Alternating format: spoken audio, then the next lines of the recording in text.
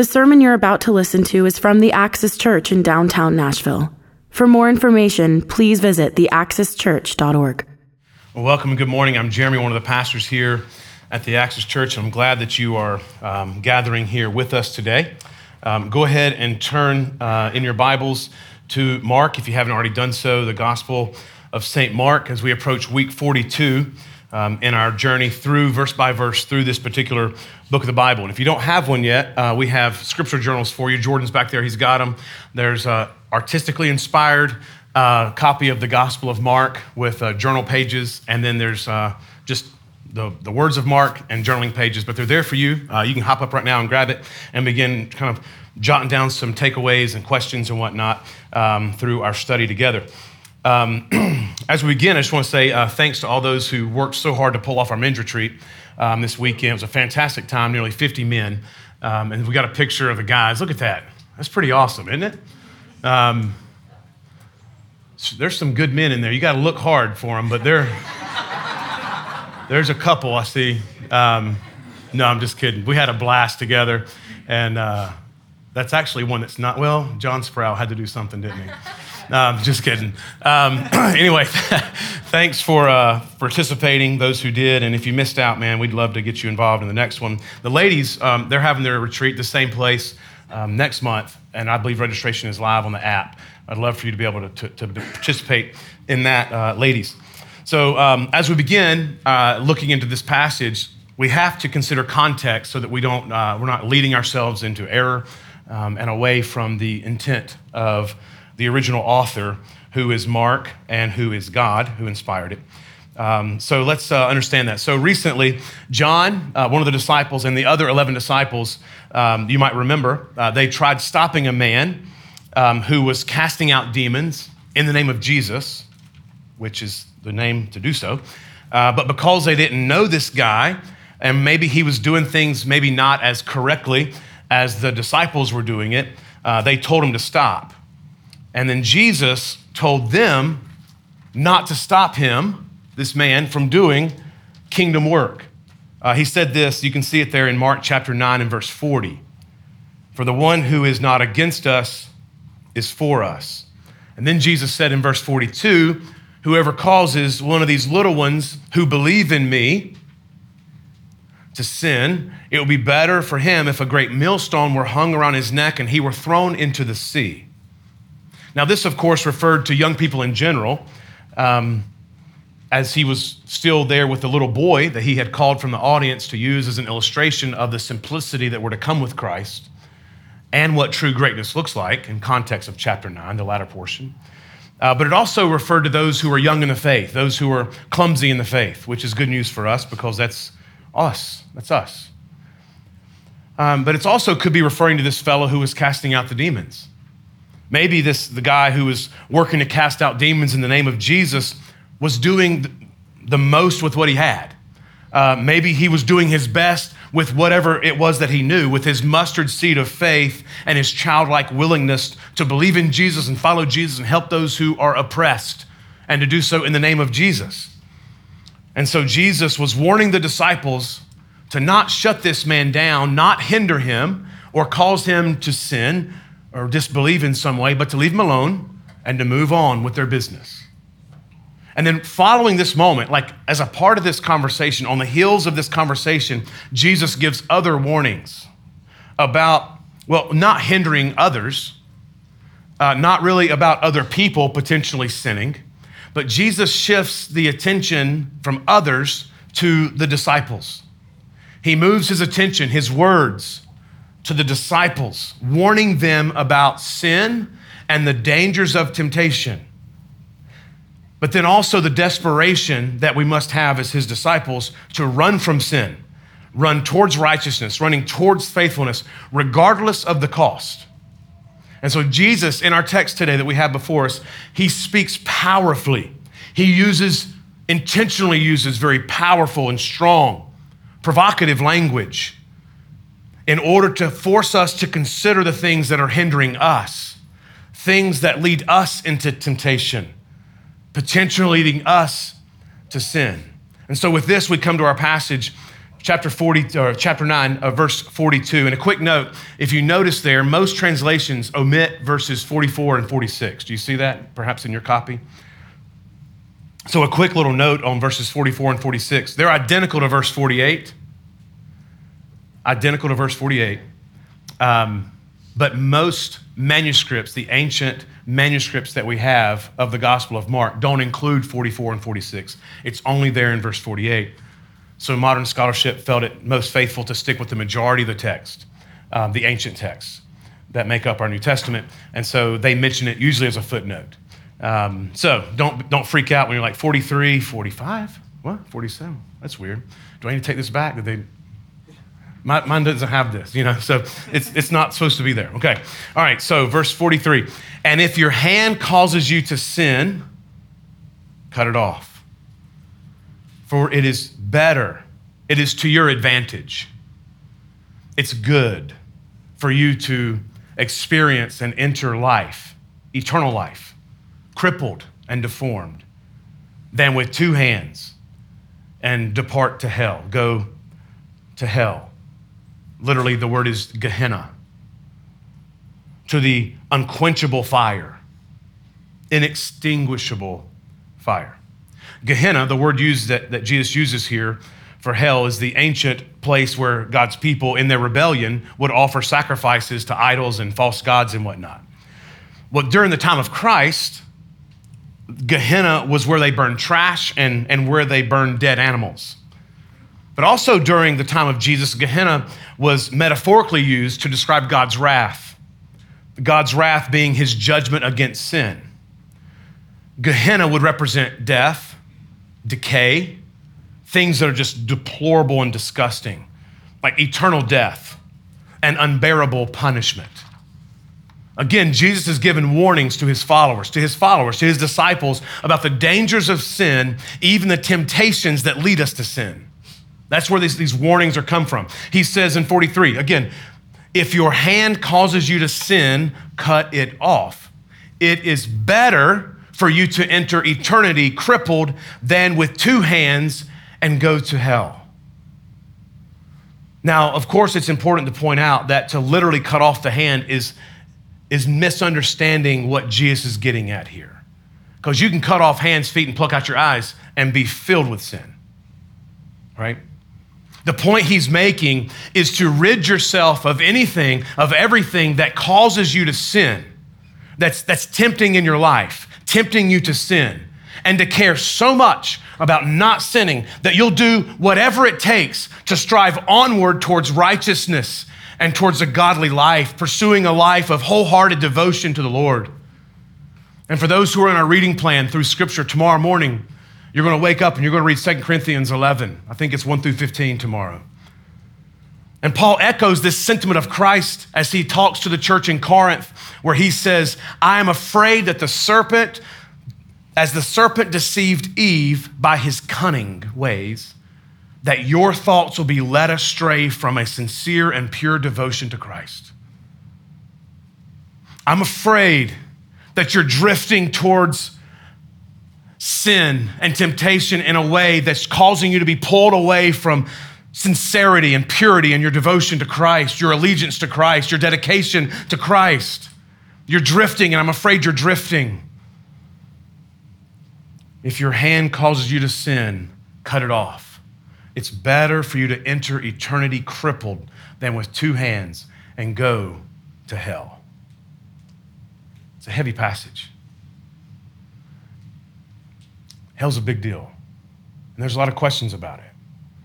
It's given pretty graphic language to try to explain something that is really hard to explain without experiencing it.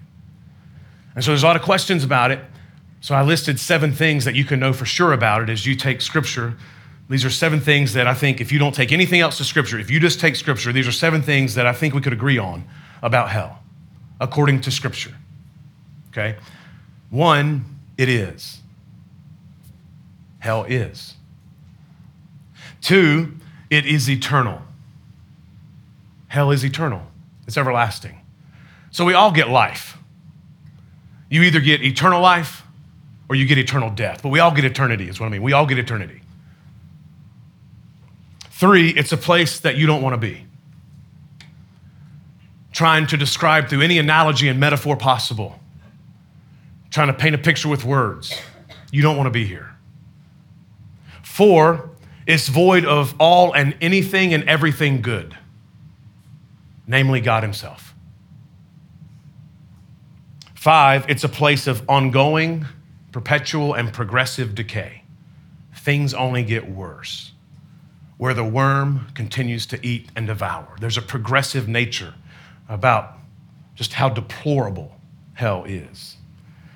6, hell in Scripture is not a hyperbole, it's an understatement. You take your thoughts on hell, multiply it by infinity, and you're not even close. Not even close. We would hardly be able to ever use the word hell if we truly understood what it was. 7, there's no third option. There's no on deck circle. There's no holding zone. There's no purgatory. There's heaven and there's hell. Hell is a place of indescribable suffering, both spiritually and physically. St. Augustine wrote of this. He says, those who finally reject salvation suffer eternally, in both body and soul. There's a physical and a spiritual nature to it. Jesus continues his teaching on the seriousness of sin and the necessary pursuit of righteousness when he continues painting more examples. He's like, and if your foot causes you to sin, verse 45, if your foot causes you to sin, cut it off. It is better for you to enter life lame than with 2 feet to be thrown into hell, cast into hell. Continuing, if your eye causes you to sin, then tear it out. That's a mariner term used in a similar way in the book of Jonah. Throwing overboard, like to do away with, like forever, it's gone. Like cargo over the side of a boat. Tear it out, throw it out. It's better for you to enter the kingdom of God with 1 eye than with 2 eyes and be thrown into hell where their worm, the thing that's working on the people there that are present. And worm is not earthworm. It's maggot, intestinal worm, maggot, things that are eating dead things. Where the maggot does not die and the fire is not extinguished and quenched. Again, ongoing death and decay. Very, very gruesome, very gruesome. Regarding this portion of Scripture, this particular passage, St. John Chrysostom said this: the reader of the word cannot select out comfortable passages and ignore those that make us uneasy. This is a passage that just makes us uneasy.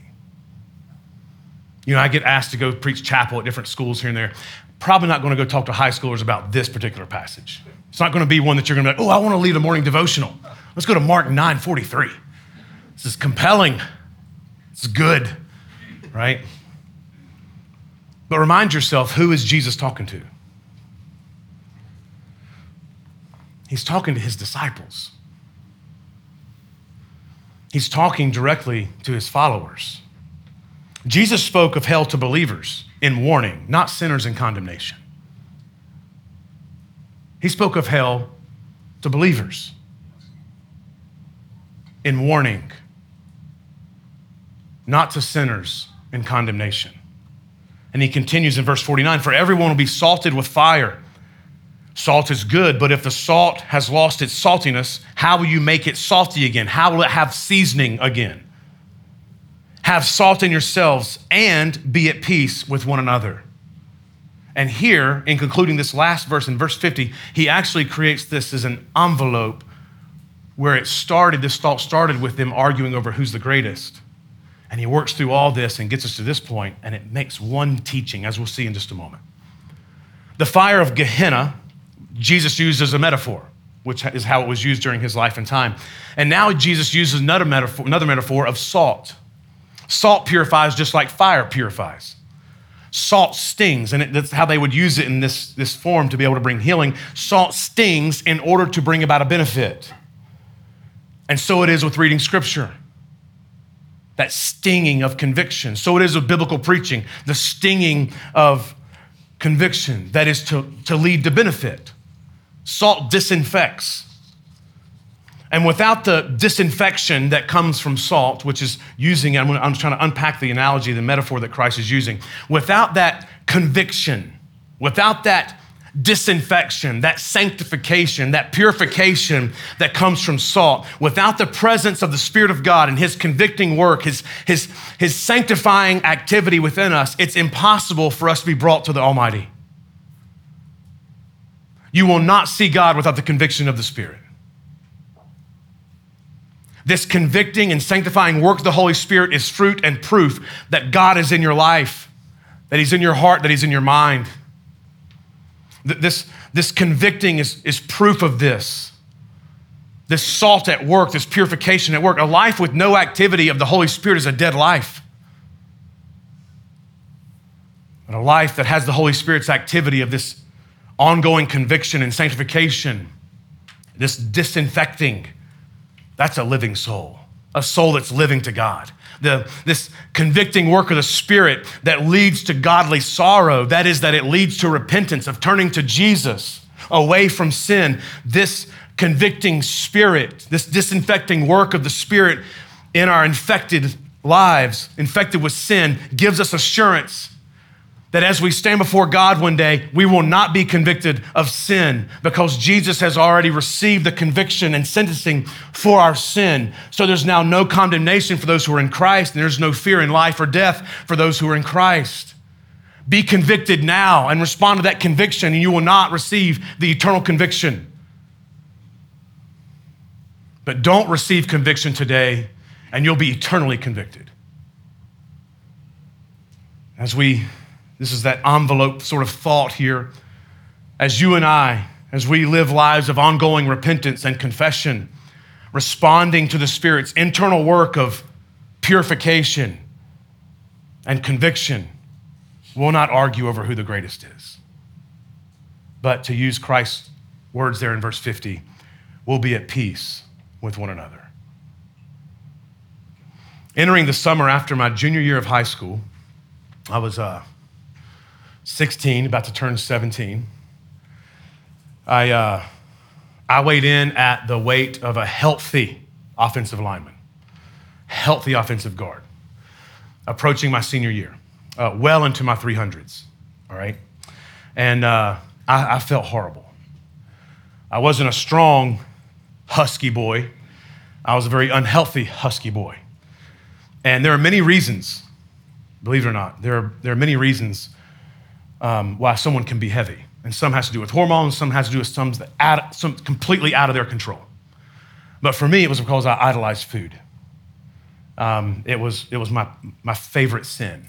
It's where I ran to, or walked.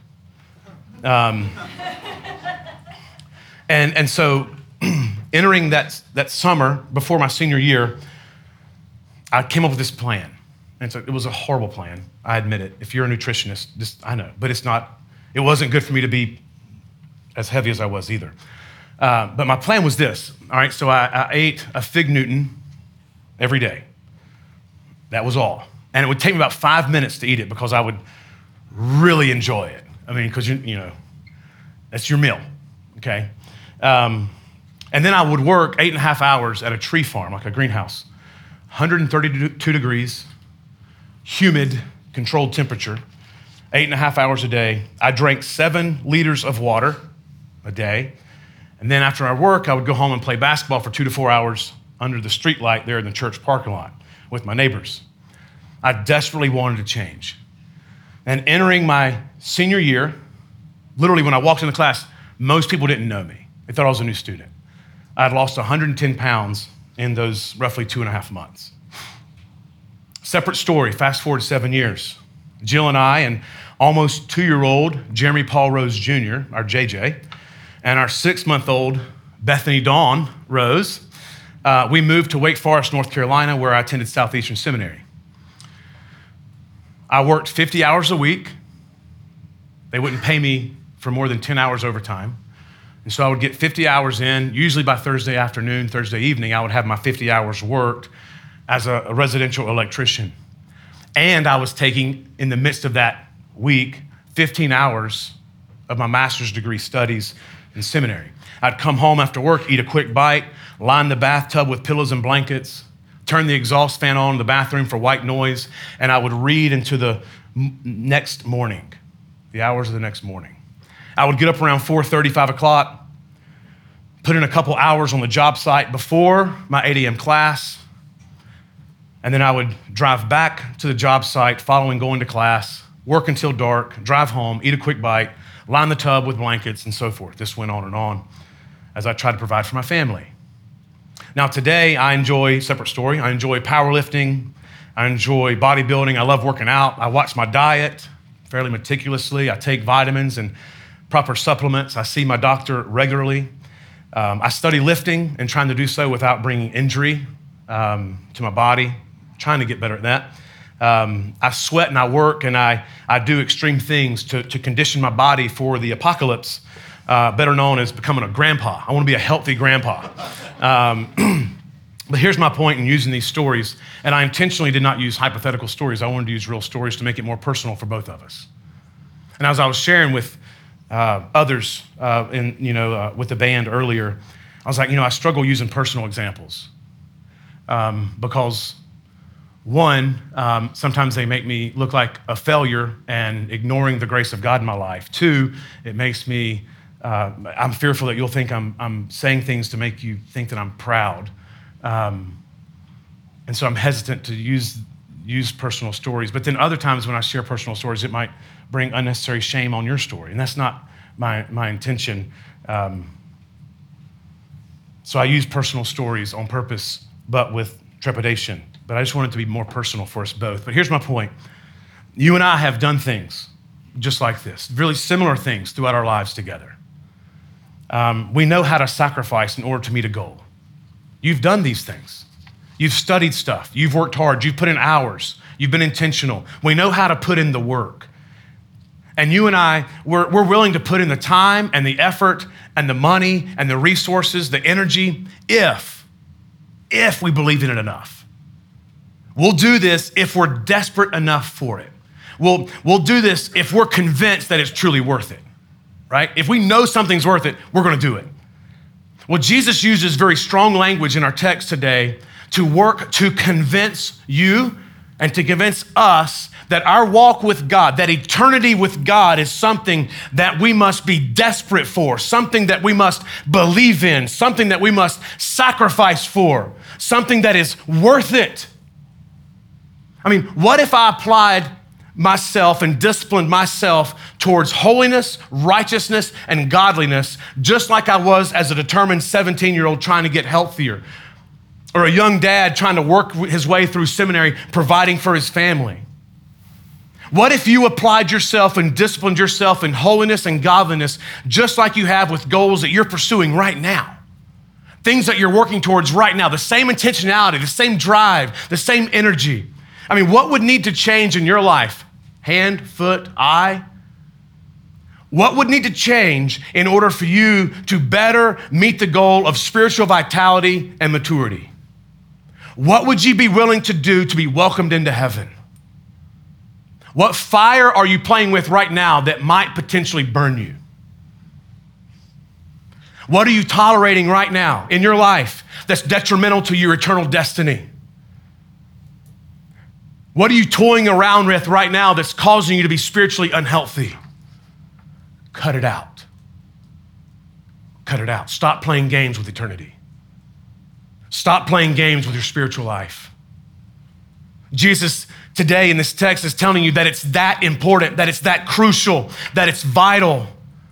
Friend, we're to make it much more difficult to sin. We're to make it a lot easier to stay away from sin. We're not to be so comfortable like we are.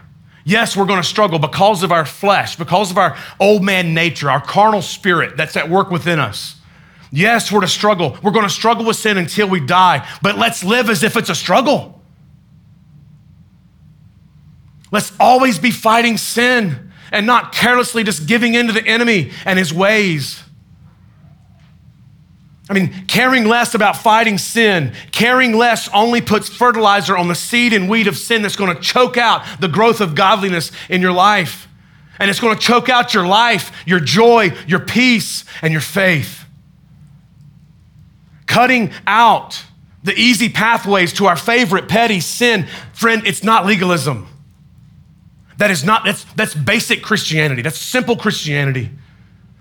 It's not radical Christianity. It's the very basics of Christianity. And don't just run to God in repentance after the fact. Run to him proactively as you're running from temptation, the very smell of sin, you're running away. Fight sin before you fall.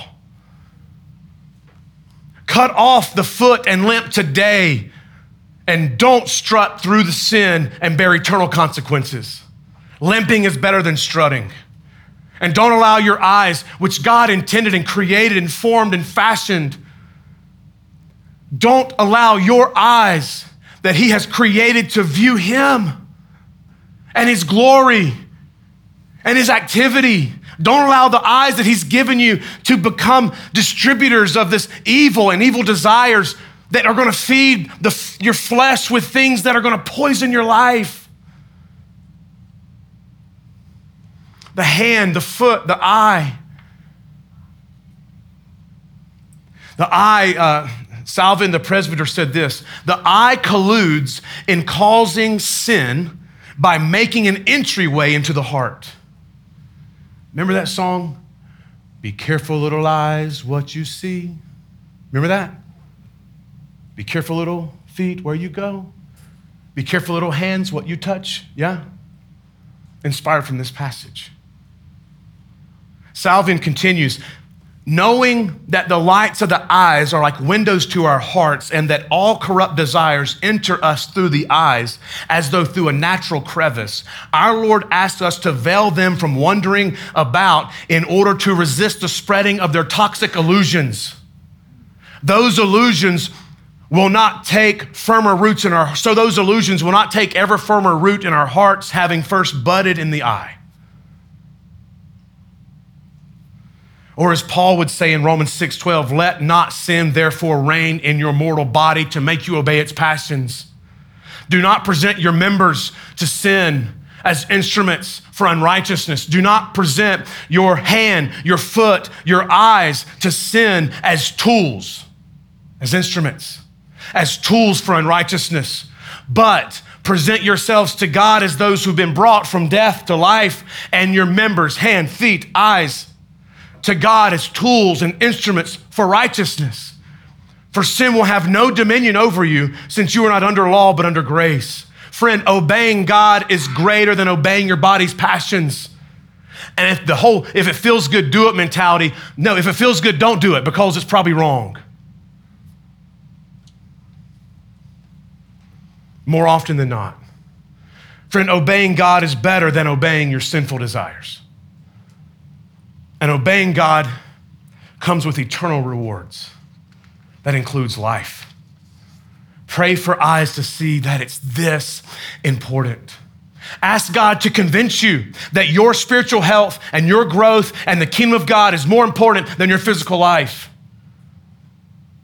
and your comfort. That the kingdom is worth it, more important than anything else in your life. Ask him to convince you of this, because we don't believe it. We don't believe it. Nobody in this room believes this perfectly. We doubt this all the time. Many times a day, we're led to believe the kingdom of God is not worth it, and we sell out. You've got to see it as important and essential, and friend, once you do, as with anything, you'll be willing to do whatever it takes to make it happen. I got a text this week from a man asking me to help him train physically, and his text began this way. And again, don't let this language offend you. This is just what he said. Man, I feel like a fat lard. I'm depressed, overwhelmed, and anxious. My diet is terrible. My discipline is shot. I'm not active. I feel alone and stressed all the time. Had a weekend with old friends and their families. I was anxious and fearful most of the time. 3:15, checking in. It's his weight. Pray for me, brother. Something has got to change. My reply, I feel like you're telling me here that you're ready to change, like you're desperate enough to change and do the things required to change. There's a difference between wanting change and doing what's required and essential to bring that change into reality. Do you want it bad enough to do what's required to change? Only you know this. It's as if in our text this morning, it's as if God is asking us, just how bad do you want it? Honestly. The value of the kingdom of God is so great that no sacrifice is too great to make for it. Hand, foot, eye, man, these represent some of the most precious things that we have. And yet it's better off if we lose them than to lose the kingdom of God. Jesus says, talking about the kingdom of heaven, kingdom of God, in Matthew 13:44, the kingdom of heaven is like a treasure that's hidden in a field, which a man found, and he covers it up real quick. And then in his joy and excitement, he goes and sells everything that he has. Everything to buy that field. When you truly see the value in something, you'll do anything to get it. You've proven it to yourself. You've proven it to others. When we see the value of the kingdom, the value of even having two hands seems insignificantly less. Man, you and I, we want peace. We want a life that's filled with hope and faith and life. Yet we're often not willing to follow God as we must in order to experience this peace and this hope and this faith. And Jesus, he's not hiding. He's not playing things soft here. Jesus is pretty bold and clear in this text, and he's helping us. And he's not being a bully. He's using strong language to get our attention. He's telling you the truth in a way that you're going to hear it, that you'll get it, that you won't miss it. It's provocative language. It's intense. And I pray that you deeply consider the words of Jesus this morning and follow him in sincere and humble obedience. And as I wrap things up, I want to ask you a few questions in regards to this text. I want you to think through these. Right now, where is it in your life that you're making it far too easy to let sin grow? Where is it? It might not be sin yet. It might just be temptation, but you know it's temptation. You try playing it off, convincing yourself that it's not really that bad. Where is it in your life that you're making it far too easy to accommodate that? What is it in your life that you're allowing to stay around and actually accommodate that could end up being your downfall? Deal with that. Cut it out. Cut it off. Real talk here. If you could plan your affair, for those that are married, if you could plan your affair, where do you see it happening? How would it happen? Like with what's going on in your life right now, where would that affair happen? Deal with that. It's not a game. It's serious. Cut it off. If you could plan your moral failure with what's going on in your life today, the resources, the job, the people, if you could plan your moral failure, how would you plan it with what's going on in your life today? Cut those things out. Deal with that. What is it that's currently a secret to you and you don't want anybody else to know it?